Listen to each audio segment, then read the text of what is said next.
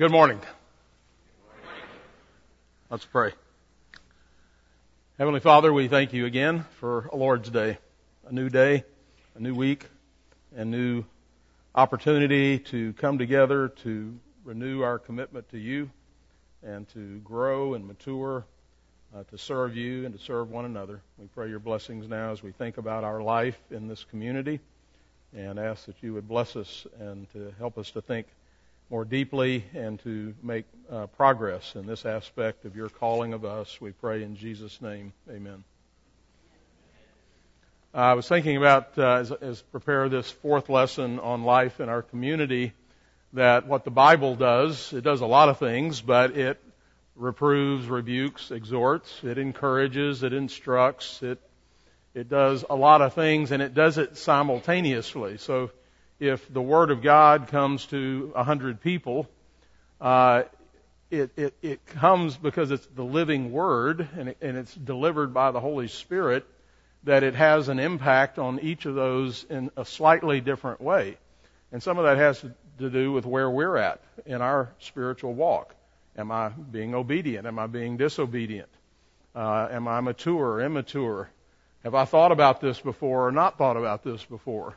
So is this something that I need to be rebuked about because I know better?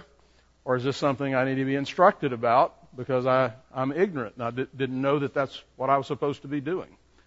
So we're going to be looking at a lot of Scripture today, and I want you to remember that. So some of the things that we'll read from the Word of God should encourage you, should exhort you, should motivate you and push you a little further and lift you up. Other things may convict you. You may say, oh, that stung. I'm not doing what the Bible says to do, and I need to be. That's good. That's part of the work of the Spirit and part of the work of God's Word all the time. And it changes. That's the other thing is, it doesn't change, but we do. It's the unchanging Word, but we are the changing people. So one time I hear a passage, and because of my circumstances, it's a rebuke. And perhaps the next time I hear it, it's actually an encouragement. It's an exhortation. It lifts me up instead of wounding me. It heals me. Same word. I'm the one that changed. My circumstances changed. So keep that in mind. So today I want to talk about life, at least the first part of this lesson, life in our community and the problem of apathy. And it's a problem for almost all of us, if not all of us. I want to begin with a few quotes. John Owen, Puritan John Owen, said, I will not judge a person to be spiritually dead whom I have judged formerly to have had spiritual life, though I see him at present in a swoon, as to all evidence of the spiritual life. And the reason why I will not judge him so is this.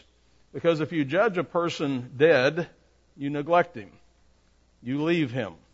But if you judge him in a swoon, though never so dangerous, you shall use all means for the retrieving of his life.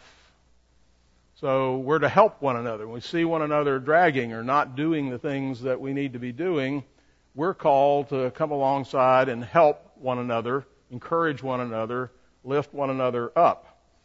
Thomas Aquinas said if the highest aim of a captain were to just preserve his ship, then he would keep it in the port forever. Well, so in other words, we're not to keep ourselves in the port. We're to get out there. We're to get engaged. We're to be involved and to do things, and that's risky. And John Stott said, apathy is the acceptance of the unacceptable.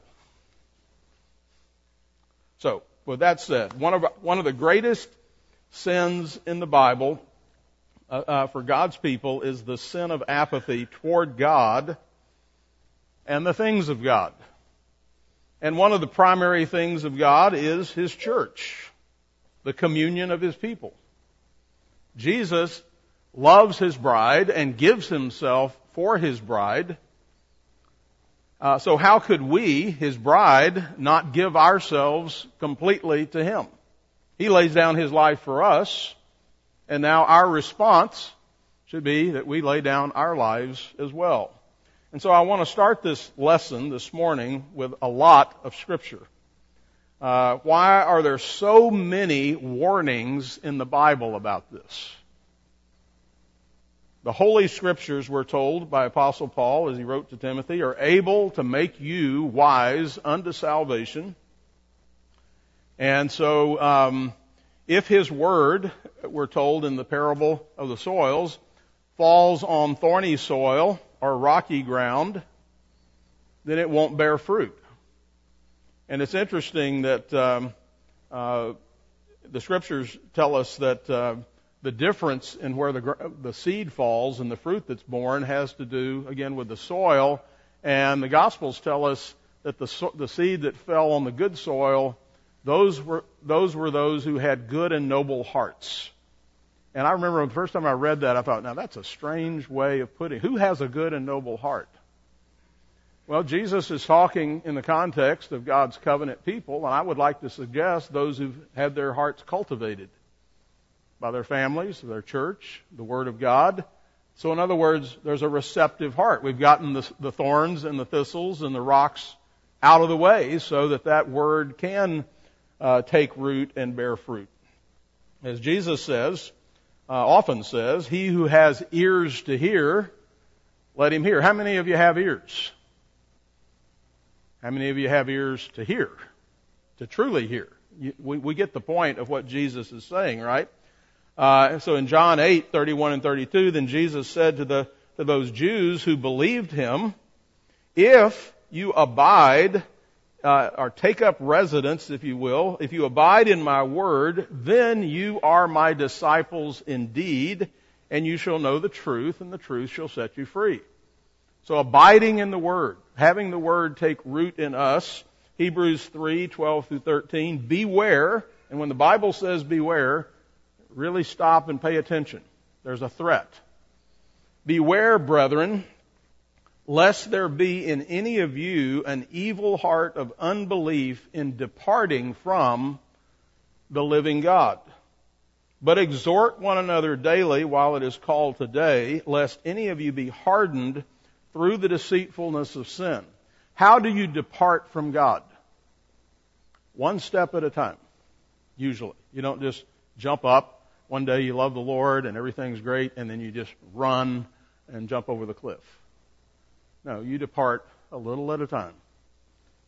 Start slacking off, neglecting your duties, neglecting the church, neglecting fellowship, neglecting the Word, neglecting prayer. The list, we'll talk further about some of those things in a moment. And he says the answer is for us to exhort one another daily, and there's only one way that can happen, and that's for us to be together, to not be isolated. After Isaiah saw God sitting on His throne and the angels crying, holy, holy, holy, and after he perceived not only God's holiness, but his own sinfulness, and after God purged his sins, we read this, I also heard the voice of the Lord saying, whom shall I send, and who will go for us? And then Isaiah said, here I am, send me. And so now God's going to send Isaiah the prophet to speak to His people who have left the Lord, who have fallen off, who have become apathetic about the things of the Lord. And he said, go tell this people, keep on hearing, but do not understand. Keep on seeing, but do not perceive. Make the heart of this people dull and their ears heavy, and shut their eyes, lest they see with their eyes and hear with their ears and understand with their heart and return and be healed.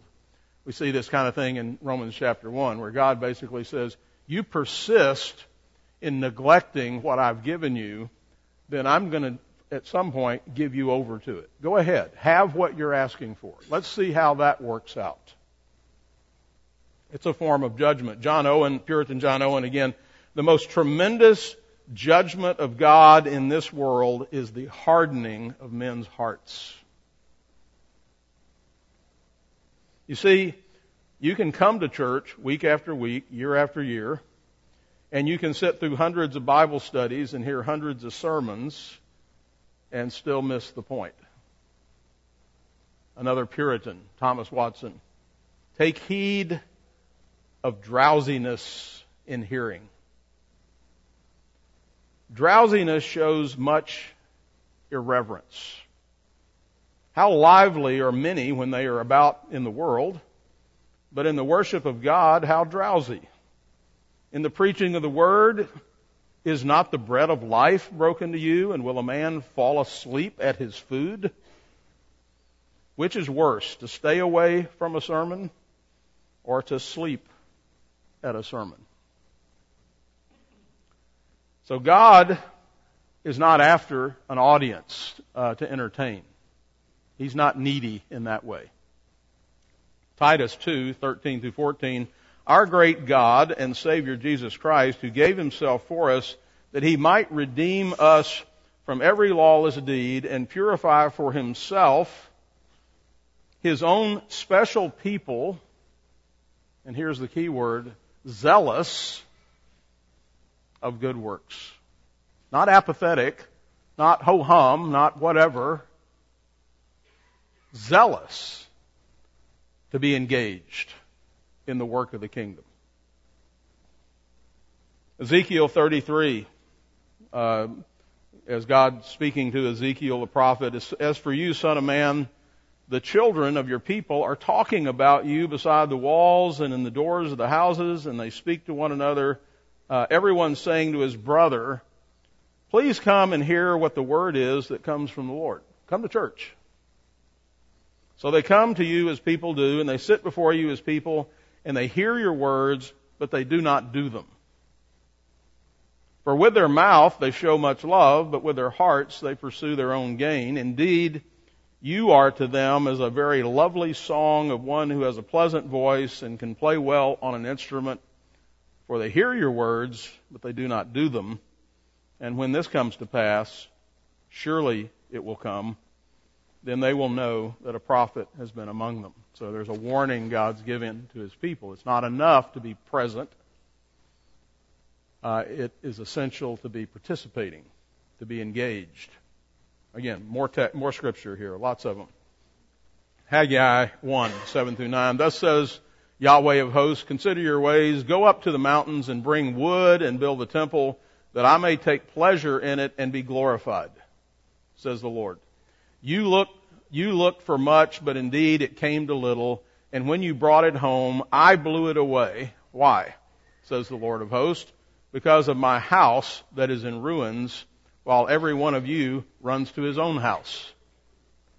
So the church, in this case, to carry this over, is in many places in our country, and I'd say this, to the degree that you or I neglect what we're called to do or are apathetic toward it, we are contributing to the decline, the decay, the destruction, if you will, of the church. And that's what God is speaking about here is you're taking care of your stuff. You're taking care of your ambitions and your house and your finances and all the things you want to do. And while you're doing that, you're neglecting me. And you've forgotten what it is I've done for you. Proverbs 15:19, the way of the lazy man is like a hedge of thorns, but the way of the upright is a highway. Proverbs 24:33-34, you know this, a little sleep, a little slumber, a little folding of the hands, so shall your poverty come like a prowler and your need like an armed man. It's a warning that when you grow apathetic, when you grow ho-hum and indifferent, there are going to be consequences to that. In Jeremiah 4, God speaking to Jeremiah about people, he says, though they say, as the Lord lives, surely they swear falsely. Oh, they got the vocabulary. They know what to say. But God says the problem is they don't mean it. It's not sincere. It's not deep. Titus 1:16, they profess to know God, but in works they deny Him, being abominable, disobedient, and disqualified for every good work. Galatians 6:9 and 10, boy, this is one that really hits to the heart of this issue of apathy, and one I feel the sting of. And let us not grow weary in well-doing, for in due season we shall reap if we do not lose heart, if we don't become apathetic. Therefore, as we have opportunity, and this really hits home in terms of our topic here, life in our communion, our community. Therefore, as we have opportunity, let us do good to all, especially those who are in the household of faith. So that's the opposite of apathy. Getting engaged, doing good to those who are in the household of faith, our brothers and sisters in Christ. Hebrews 5:11, certain things are, the author of Hebrews complains, certain things are hard for me to explain to you because you have become dull of hearing. And he goes on to say, by now you ought to be teachers, you ought to be further along than you are, but now I'm going to have to stop and give you a kindergarten lesson.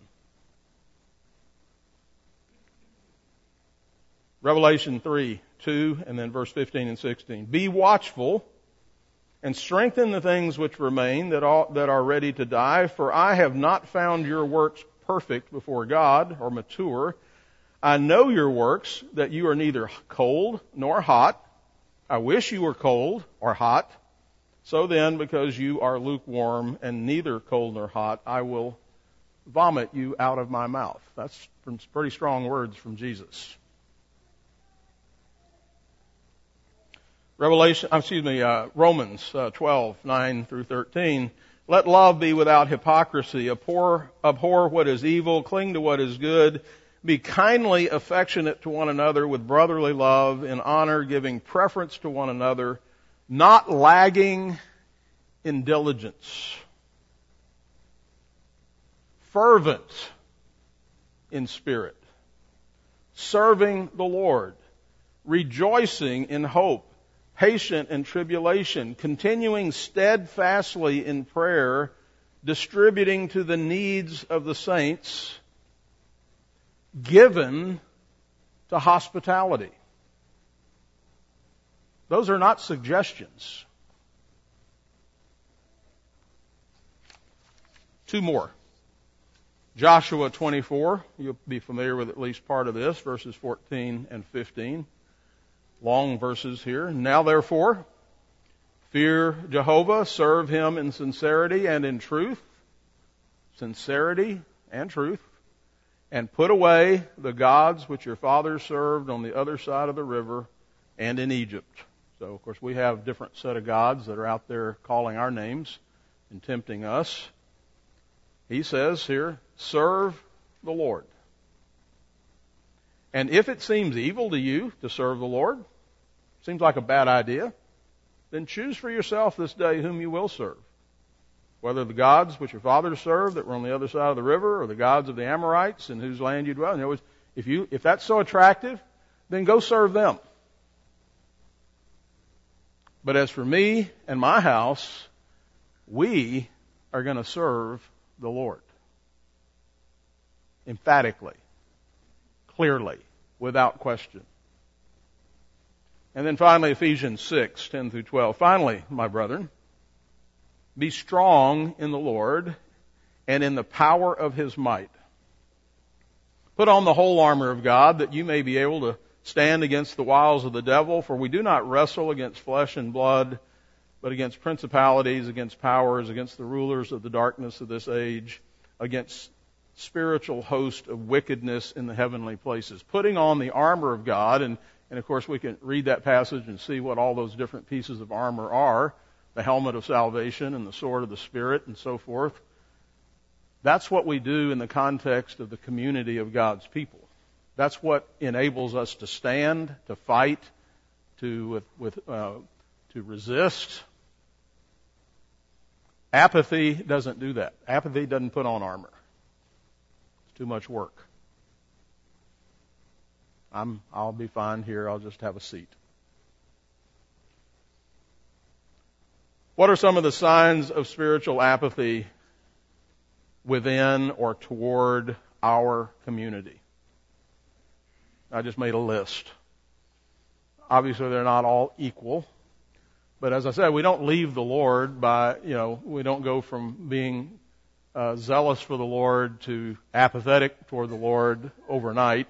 We do it by degrees, step by step. We slip into it. We grow weary. Coming late, not coming at all, not engaged in worship. Our minds are elsewhere. We're thinking about other things. We're fiddling with papers and thinking about lunch and what we're going to be doing on Monday when we get to work, and not engaged in the Word of God. Not engaged in singing. When we're singing, we should be singing. And that means you should be singing, and singing with gusto. I like Pastor Hadding said at camp this week, you ought to be out of breath when we're through singing. You ought to be a little bit winded. That's how you know you're doing it right. Not participating in events. I realize churches have a lot of events, and everybody can't participate in everything. And I know all the legitimate reasons that any one of us might not do something. I'm talking about the other ones, where it's, I think I'll just stay home and watch TV. I don't really like that. That's not my thing. You know what? It's our thing. Sacrifice. Be part of it. Participate joyfully. Pastor Hadding and I again, and you've heard me say this before about Summer Sanctus, about Gloria Sancta, and other things. Look, as I get older, the thought of going to camp and sleeping on an uncomfortable bed and staying up way later than my normal bedtime and getting up earlier and eating camp food, that's not attractive. But I go, and when I'm done, I'm always glad I did. Really glad I did. All that stuff becomes nothing. So I can't go with how I feel in the moment. I got to you got to do what's your duty. You got to do this because it's the right thing to do, and I'm part of something that's bigger than me, and it's not all about me, and it's not about what I like and don't like. It's about what we as a church are doing. Other examples of spiritual apathy. Not tithing. Not helping or serving. There's a lot goes on to keep this thing running. Setting up tables, moving chairs, cleaning dishes, taking out the trash. Some of you do a great job, and others think it's a spectator sport. It doesn't apply to you. Somehow, it's like a child at home. Somehow the bed gets made. Somehow the clothes get washed and put up. And somehow the food gets cooked. Somehow it just happens. It's fairies. And parents, I'll just put in a footnote. If you're doing those things for your kids, stop it. They need to learn how to do that. You're to teach them how to contribute to your community at home, so that also when they start coming to church and are here, they also participate there. There ought not be your dishes laying around the church grounds, your paper plates left out on the front porch for somebody else to have to pick up. That's apathy. That's saying, I don't care. It's somebody else's problem, not mine. Not speaking with or engaging others. You just hang out with your little group of friends that you talk to, that you feel comfortable with, and you don't think you have any you and I have an obligation to everyone in this room. Little or no hospitality. I've taught lessons on that, and I'm not going to say more. You know what I'm talking about. How about if you're rarely moved emotionally by worship or the things of God?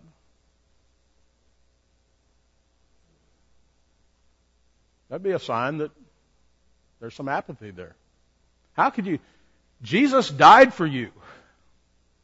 He saved you from hell.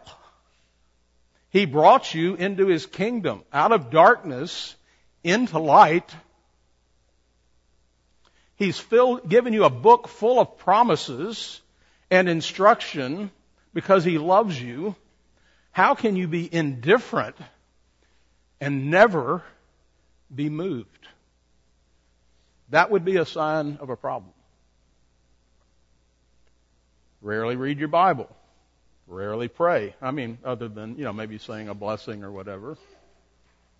Well, I think that list can probably be expanded. And the point of that list is, I hope some of you heard those things and said, hey, that's encouraging. I think I'm doing pretty good on those things.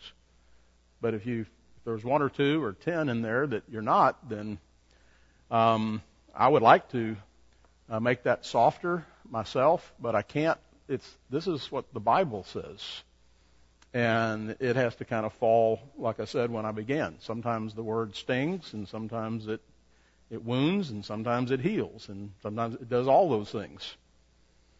So your engagement or lack of engagement in the church directly impacts your life and those around you, especially your family. In fact, your children are a good barometer. I just asked, do your children love the church? Or is it a ho-hum to them too? If it's a ho-hum to them, they're learning that somewhere.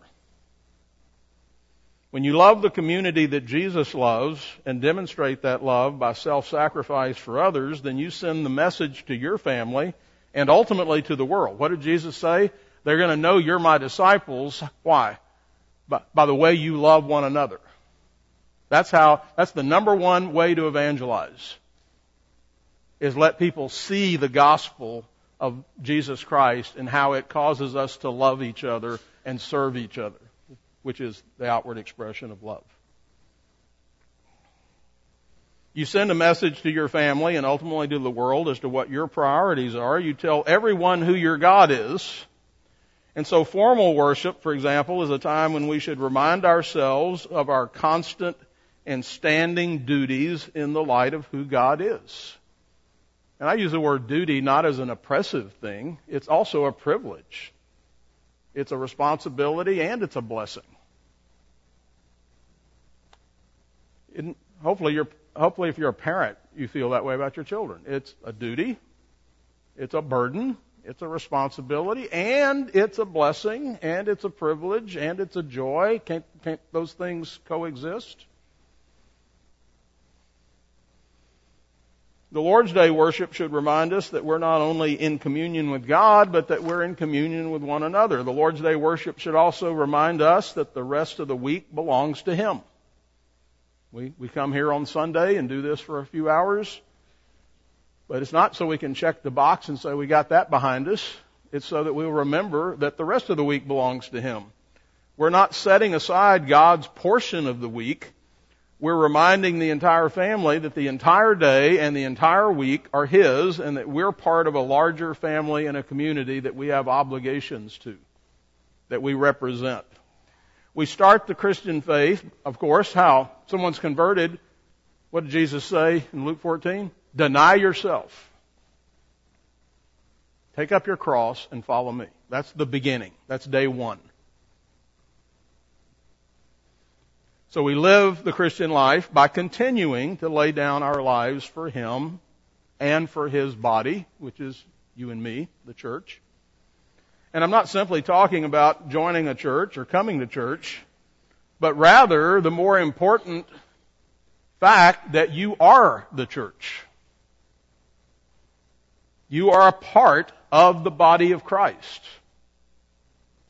Ephesians 4:15 and 16. Speaking the truth in love, speaking about the church, so that we may grow up, mature in all things into Him who is the head, Jesus, from whom the whole body, that's the church, the community, joined and knit together by what every joint supplies, that's you, me, according to the effective working by which every part, that's you and me, does its share, causes growth of the body for the edifying of itself in love, the building up of itself in love. There's a lot in there. But to the degree I'm apathetic, it hurts you. To the degree that I'm zealous for the Lord and serving the Lord, it helps you. And that's true for every one of you. We're either helping or hurting, not just ourselves, but the body of Christ. Put another way, formal worship doesn't create a secular, sacred distinction. Understood in the classic Protestant fashion, it obliterates that distinction. We give 1 day in 7 because all 7 are His. We give 10% because 100% is His. Ephesians 4 gives another reason the church is so important for healthy and mature Christian lives. Verses 11 through 14, and He, Jesus Himself, this is what He does in regard to the church. He gave some to be apostles and prophets. There's the Bible, right? Old and New Testaments. Some evangelists and pastors and teachers. Why? Why did He give those to the church? For the equipping of the saints, that's you, for the work of ministry. It could be translated service, so that you can serve. We're going to teach you how to serve, how to be like Jesus. For the edifying of the body of Christ, for the building up of the body. Does the church have problems? Oh boy, does it. Does your family have problems? Oh boy, does it. Does it need to be built up? It certainly does. Who's going to do it? You are. How long? Verse 13, until we all come to the unity of the faith and of the knowledge of the Son of God, to a perfect man. Or mature man. We can stop when this is perfect.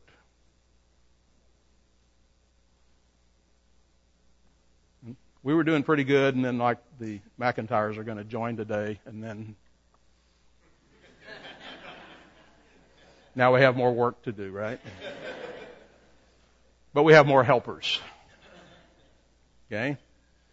So we do it until we come to the unity of faith and the knowledge of the Son of God, to a perfect man, to the measure, what's the standard? To the measure of the stature of the fullness of Christ. We're done when we're like Him. That we should no longer be children tossed to and fro and carried around by every wind of doctrine, every kind of teaching. How much doctrine is there in the world? It is all over the place all the time. And what's going to keep you from getting blown back and forth by all of that? It's a gale. It's a storm. It's a hurricane. Tornadoes everywhere. The church, the Word of God, so that you're not children tossed to and fro, carried about with every wind of doctrine by the trickery of men in the cunning craftiness of deceitful plotting. They're out to get you. They're out to get your children. And this is the ark. This is the sanctuary. This is the safe place. It's not perfect, I know. I'm not sure. I would guess the ark had a few leaks in it that had to be fixed. And there were definitely some things that needed to be shoveled.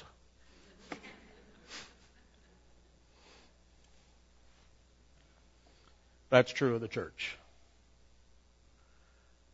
As our culture is tossed to and fro by every wind of doctrine and taken captive by many novel notions, faithfulness to the authoritative Word of God, defended and boldly declared, remains as our greatest mission. The church is God's ark, the place of safety, preservation, and victory.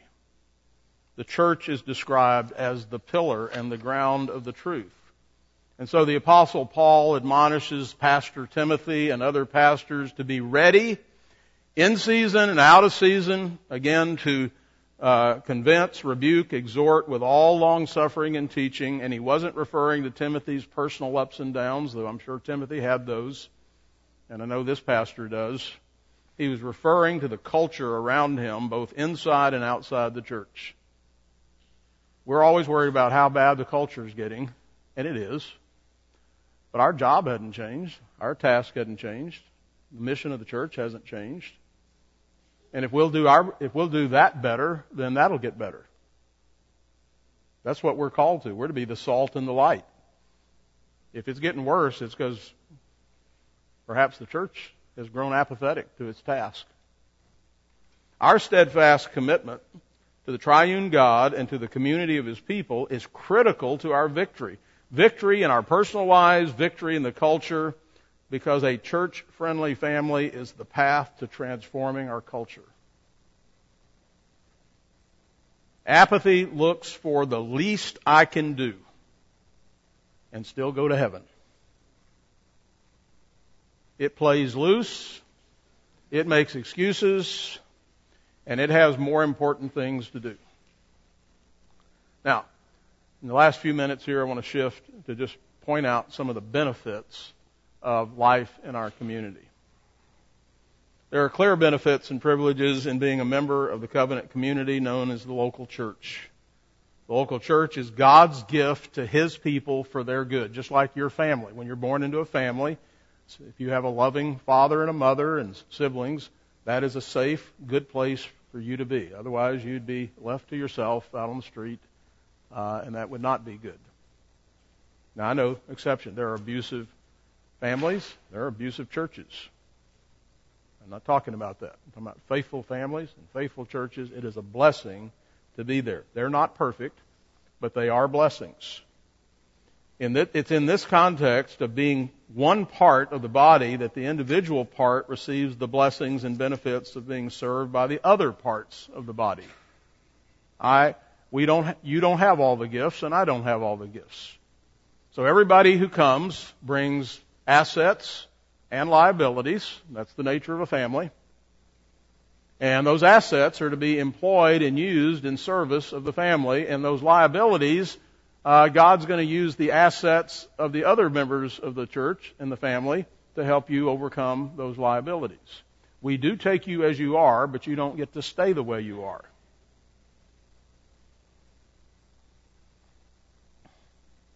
It's in this context that the parts of the body are nourished and built up. One of the privileges of being in this communion comes in the form of the sacraments of the church, baptism and the Lord's Supper.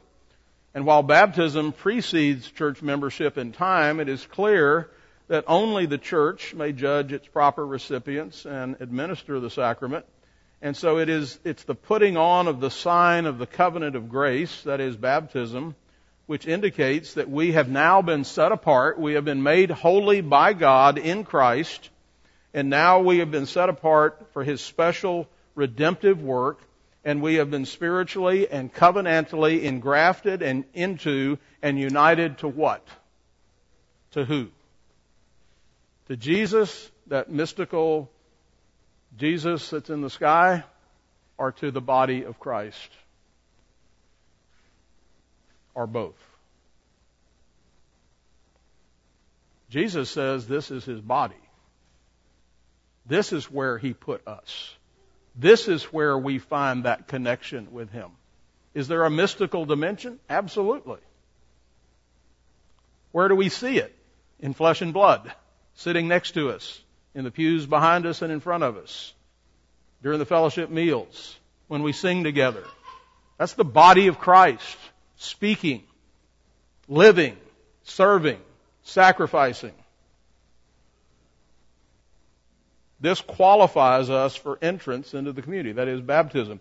Having been formally declared that we are united to Christ by baptism, all members of the communion are obligated to make public profession of faith and to embrace the covenant of grace without reservation. We're going to do that this morning in membership vows. As a family transfers from one congregation to another because they've changed geography, they're now going to attach themselves. They're going to take vows. We're going to take those same vows with them and unite ourselves together in this commitment. So new adult converts should make this profession upon their entering the covenant with the local church. All those who have received the covenant sign of baptism must likewise, as soon as God has enabled them to do so, embrace and outwardly profess that faith. Baptized church members then are entitled to join in communion with Christ and His people at the Lord's table. It's in the Lord's Supper that we declare that we have discerned the Lord's body. We recognize this is a body. This is unique. This is something I'm now part of. I'm aware of it. I'm part of something. Just like when you get married, there's a man and a woman who are not married, and then when they are pronounced husband and wife, something's changed. That's an understatement. Everything's changed. They may not realize it yet, but all of their relationships have changed. And that's true when we are united to Christ in the church. All of our relationships change. I have new obligations. I have new duties. I have new responsibilities, but I also have new privileges, new blessings. So in the Lord's Supper, we declare that we have discerned the Lord's body, united to Him with one another in His death, resurrection, and in expectation of His return. And then the community gathers around the family table for communion. And it's not so much a moment of private introspection as it is a moment of public declaration, a public moment of communion. Community. We're in this together. Hallelujah. I wouldn't last long by myself. Like 5 minutes, maybe that'd be probably generous. Another benefit or privilege of life in our communion is pastoral care. Hebrews 13:17, those who keep watch over your souls. Having the oversight, feeding, and protection of God's under-shepherds is a great blessing to God's people. And while they are but men, nevertheless they are God's men, and they are His gift to His people. Indeed, they represent Christ to the congregation, and as He has an interest in His people, so do the shepherds of the flock. They do this through public preaching and teaching of His Word and the administration of the sacraments, and they also do it through private counsel and instruction. The pastor and elders provide needed rule, help, direction, compassion, and concern for the community at all levels of spiritual development. And yes, they fail too, just like parents do. So it's not, we don't want this idea, if it's not perfect, if everything isn't exactly as it should be, then we're going to throw the whole thing out. Jesus is perfect. His Word is perfect. He is the head of the church. This is His body. And He, what did He say He was doing for His bride, if I can change the metaphor? He laid down His life for her so that He could present her spotless and without wrinkle. Most people marry a young, beautiful bride and then she grows old. Jesus married an ugly bride and He's making her more beautiful. She's getting younger. She's getting more lovely, more glorious. Don't run with that analogy too far. Don't quote me at home, please. That was a spontaneous one I might regret. Yeah, I did. So those are the most dangerous ones to come up with. So finally, the fellowship and the ministry of the church itself is also one of the great benefits afforded to the members of the communion. It's in the community context where we are served by others spiritually, physically, and socially. So if anybody's ever helped you unpack a box, or brought you a meal, or given you a ride, or a pat on the back, or a hug, or helped you clean up under a high chair, which we're going to be doing a lot more of this coming year, that is part of the benefit. It's in the community context then. Here we find friendship, companionship, brothers and sisters. We are prayed for, we are encouraged, we are rebuked, we are loved, we are helped, and we find those who will cry with us and rejoice with us. It's in the community that each part of the body works together for the good of every other part. In short, we find a family, the household of God. To the degree that we isolate ourselves from it with a half-hearted or apathetic commitment, then we not only harm ourselves, but we also fail to nourish the community. Father, we thank you for the church. We thank you that you put us in the church, and you did so because you believed it was good for us to be here.